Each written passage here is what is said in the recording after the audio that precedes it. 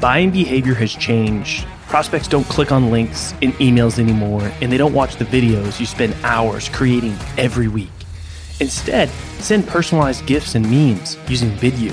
You can quickly create engaging, personalized content that immediately grabs your prospect's attention, helps you stand out in the inbox, and does it all without forcing them to click anything or go anywhere. Head over to vidyou.io/salescast to sign up for free and spend less time getting your messages across and more time selling.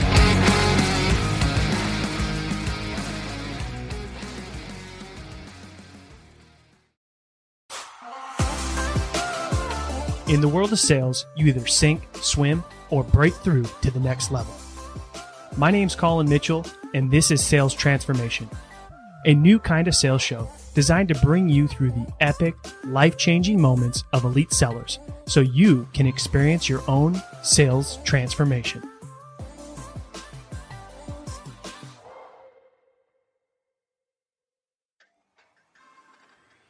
Hey, before we start today's episode, I wanted to bring you in on the best kept secret in B2B sales. If you're serious about social selling and your only strategy is cold DMs through LinkedIn, you're missing the mark big time.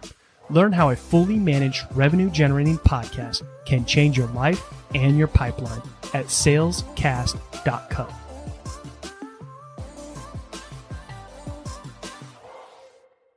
Welcome to today's episode of Sales Transformation. Today I had on Marco Hozjan, and I had a lot of fun having a conversation with Marco and learning about his story.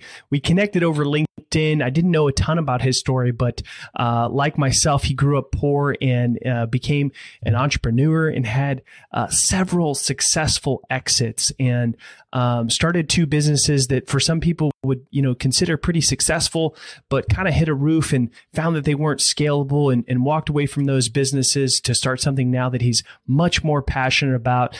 And you'll learn about that inside today's episode. So I hope that you enjoy it.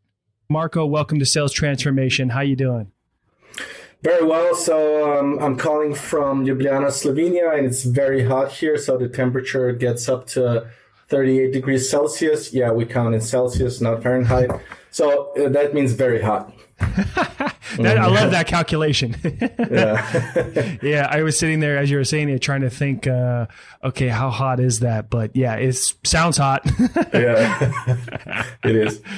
Yeah, what time is it over there right now? So now it's 5 in the afternoon. Yeah. Oh, okay. So you're ending your day. I'm starting my day. Exactly. You've had a lot of success. Let's just kind of start at the beginning. Give us your story and kind of what your journey's been like, and we can pull some learning lessons out of there for, everybody that's tuning in today. Sure.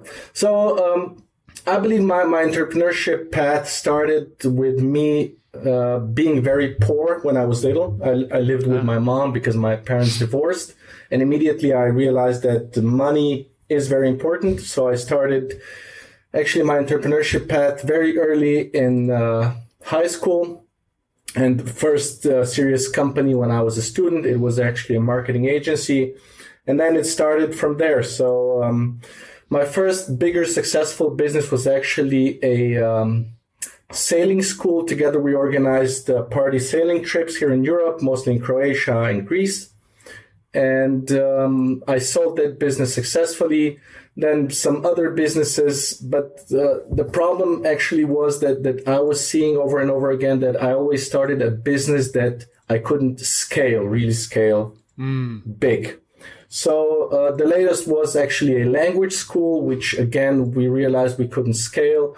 Of course, if we would transition then into a online platform like Duolingo or something similar, those are really unicorn businesses, especially now in Corona times, they're really blossoming, but we didn't either way. But it actually all came up to Taya, the business that I'm running now, which is the first business actually that I believe that it is scalable, and I'm really looking forward to continue this work.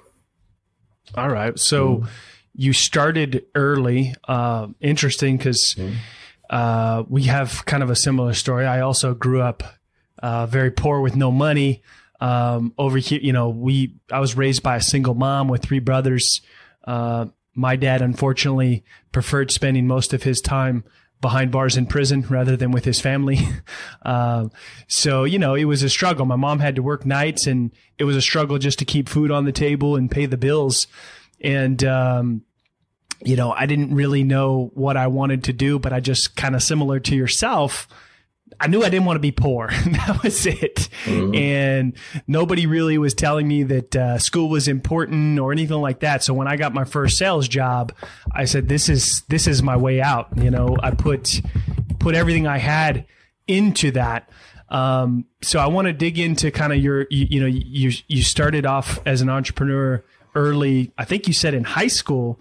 Yeah. But those were different times. So being poor actually means to suffer. And out of suffering, in my belief, motivation thrives. Yes. So actually there, at those times, I believe I've gained something that I still have today. So a lot of motivation, and especially motivation to grow.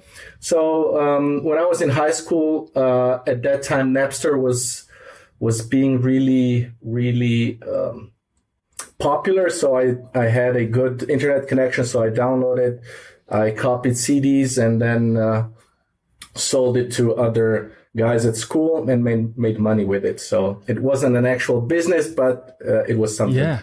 Yeah. When you have to be creative and find ways to earn, to just, have simple things that are not so simple for somebody like you and me, you can get pretty creative. You would come up with ideas, not as creative as yours there. I love that idea.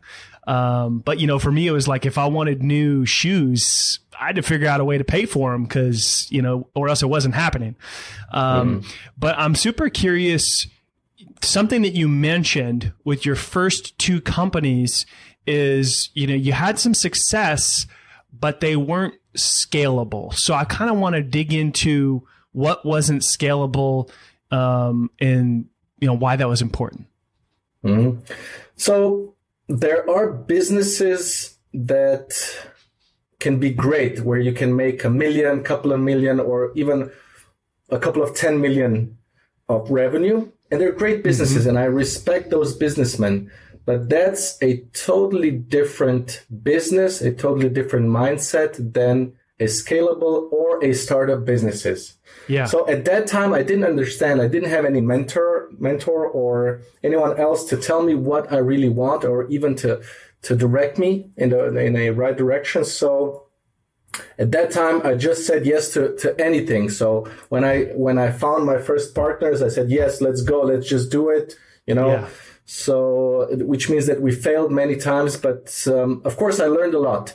The main thing that's actually negative is that I know now that I could have done something scalable much sooner. So, which means a scalable business in Europe is something different than in the US. Even a non-scalable business, all the numbers are always divided by 2 or more, usually divided by 10. Even when you speak about investments, Europe is much more conservative, and the numbers in businesses are lower, which means that when you have an unscalable business, when you make a €1 million of revenue, you're kind of already successful. You have a successful business. But I knew that that's not enough for me, that I wanted something much bigger. And when I tried making these businesses scalable, for example, a marketing agency, I didn't know how. I tried, and I couldn't. It was the same with the nautical school. For example, the legislation worldwide is so different from country to country. It was almost impossible to do it. I have some ideas now how I could make a online just learning platform without the certification and so on. But at that time, I was just not successful to make it scalable. So I decided I needed to let go. And it was very hard to let go of something that you built. But now I see it's the right decision. Yeah. Yeah. And that could be tough for, entrepreneurs that are, maybe in a business that sort of has hit a ceiling. Or it also can be hard for even somebody successful in sales that has maybe hit a ceiling, in order to let go of something that they're comfortable with, that they know that, is maybe from the outside would be very successful to other people. to let that go and take a step forward, or, into a new chapter, or to try something new that has more potential, more upside. Exactly. I totally agree. And this is especially true for people that have ambition. So if a sales rep or a BDM has ambition, and if they have a ceiling, and if they even have a hat in the system that they work in, it can be really counterproductive. Yeah, yeah. Mm-hmm. And so how did you know it was the right time to sort of walk away from that and try something new? Actually, I did it the other way. While running this business, I was looking for other opportunities. At that time, I was looking for someone who would buy the business. So in both cases, actually, the business was bought by someone close to the company, not an outside investor. So in the first case, the business was bought by other two co-founders. I sold it to them. While in the second part, the business was sold actually to a partner. So in this case, I was actually lucky that I found a buyer, because maybe I couldn't. In that case, I would actually, even though the business was making positive revenue, profit, I would probably close it. Interesting. Now, I'm curious, with those first two companies that, had a level of success, did they provide a means for you, or were they things that you actually enjoyed or loved doing? Difficult to say. At that time, I was so motivated that I actually loved doing it. I was at the steep part of my learning curve, so it was great. But long term, of course, I would get fed up with it. So to have an agency of any kind, that's really a repetitive work. Just to have one customer after another, it becomes repetitive. So it's really difficult as a marketing agency to invent something new for yourself, a new product. We see that on the market. So now, of course, everyone's getting digital and so on. But probably I would get fed up with it. It's much different in the startup world where I'm at now, where you develop your own product and the development is actually infinite. Yeah. Yeah. I had a feeling that was going to be your answer, because if you love doing it, you would probably still be doing it. Right. Yeah. I think that, when people, typically a lot of entrepreneurs don't just start one thing. A lot of them, similar to myself, I've founded 4 different companies. 3 have been successful, 7 figures. And I found that, it's easy to get bored, even if it's at a level of success that a lot of people would be like, man, why are you walking away from that? Why are you leaving that? I would love to be at that place, or be at that, phase of entrepreneurship. And if you get bored with it, or if you no longer enjoy, or that passion is not there, it's no longer fun, and it starts to feel more like work, and kind of defeats the whole purpose of being an entrepreneur in the first place. I agree. There is, though, another concept, and it is passive income. I tried with both of them actually to create something that would bring me passive income, but it was just not possible. My direct engagement was so important that when I went out, the revenue dropped. So if I would be able to create an entity that would bring me passive income, I would not close it, or maybe would not sell it. But in this case, it was not possible. Yeah. I mean, there's a lot of factors to consider, right? Like, how much time does it take for you to be involved in that particular thing? Do you enjoy doing it? Is there any sort of fulfillment that you get out of it?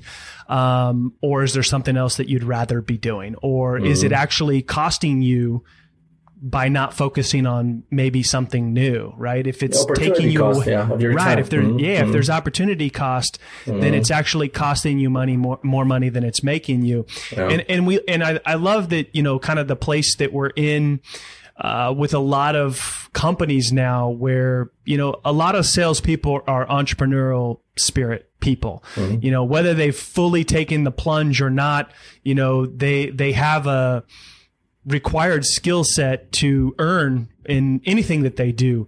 And, more and more companies are okay with them having something else that they do on the side, or a side hustle, or something that they have passion in that's, earning that passive income for them.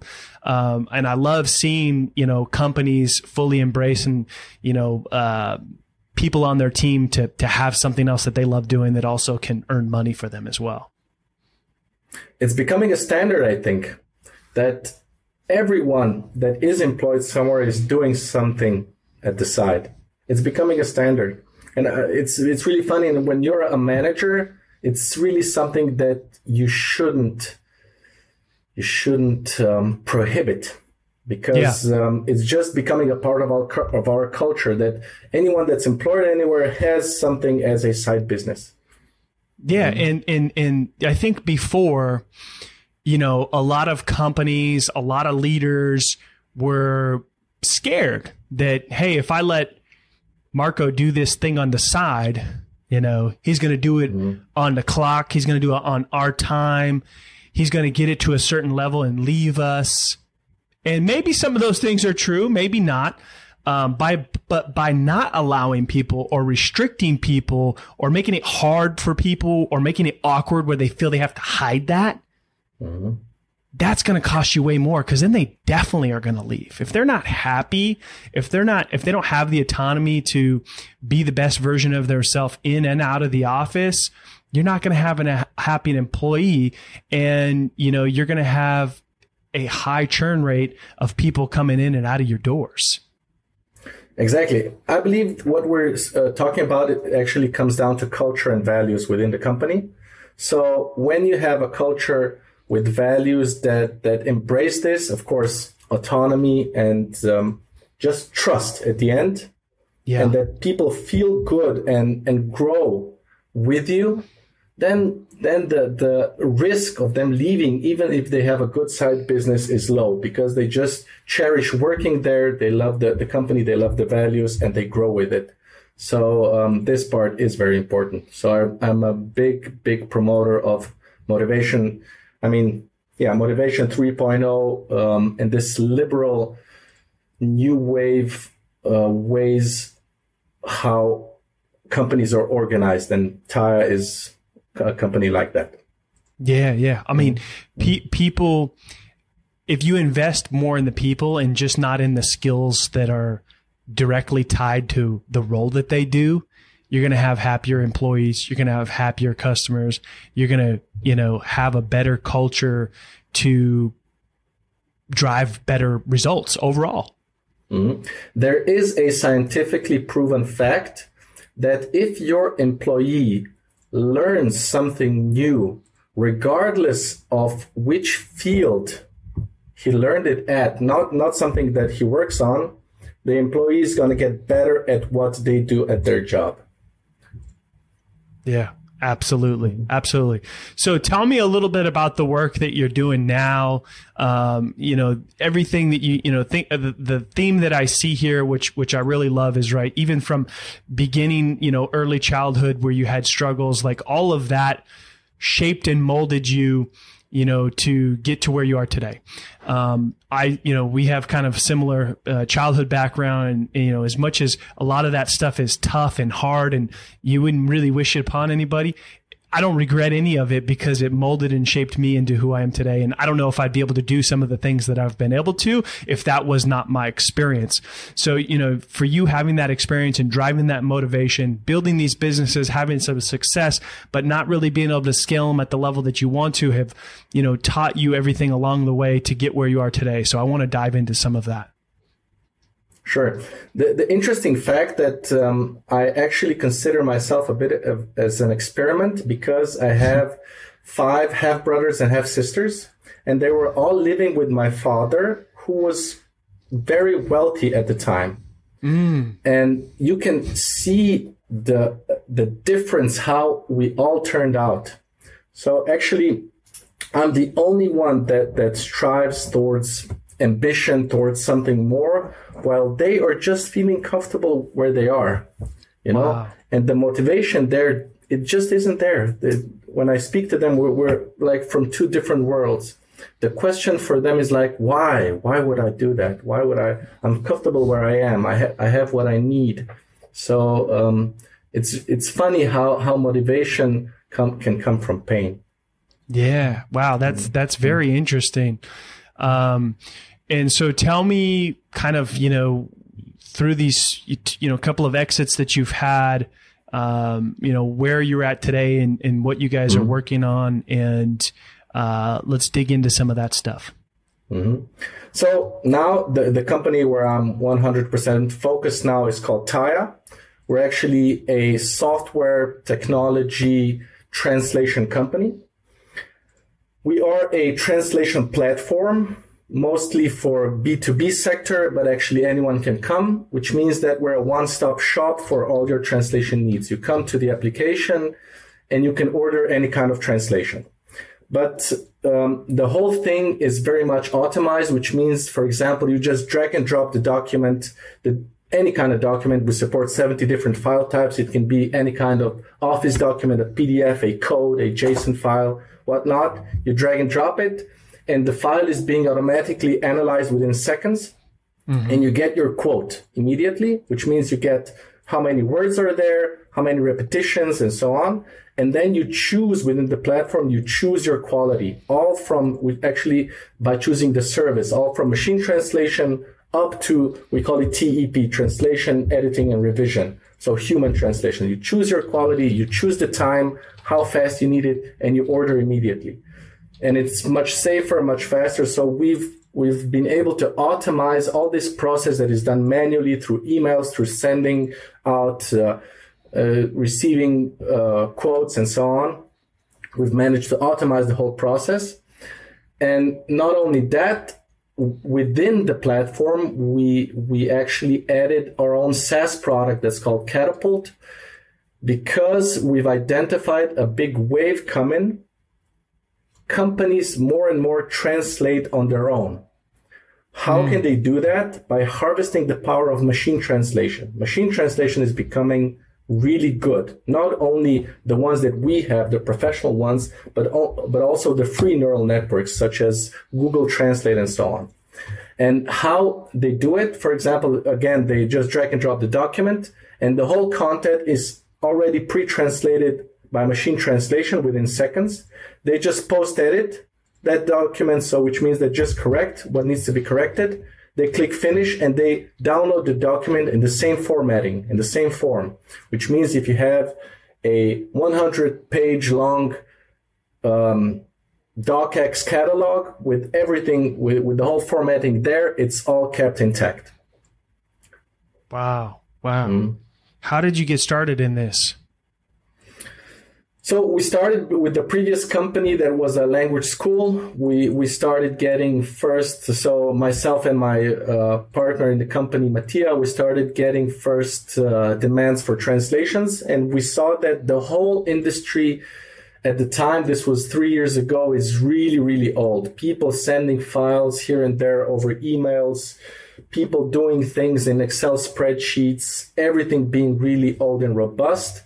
While a big wave was coming, a wave of automation and a wave of machine translation at the time, it's coming now, that's really killing a lot of companies that don't want to change, companies within, so which means LSPs, language service providers, translators that don't want to change, because the whole automation and machine translation process, the whole tech is really changing the whole industry.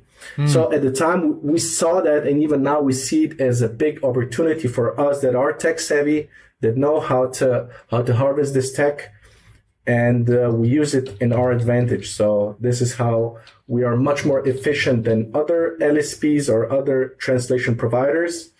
And now we are starting a series of SaaS products where we will just give the power to the people to translate by themselves, using just machine translation or then post-editing that.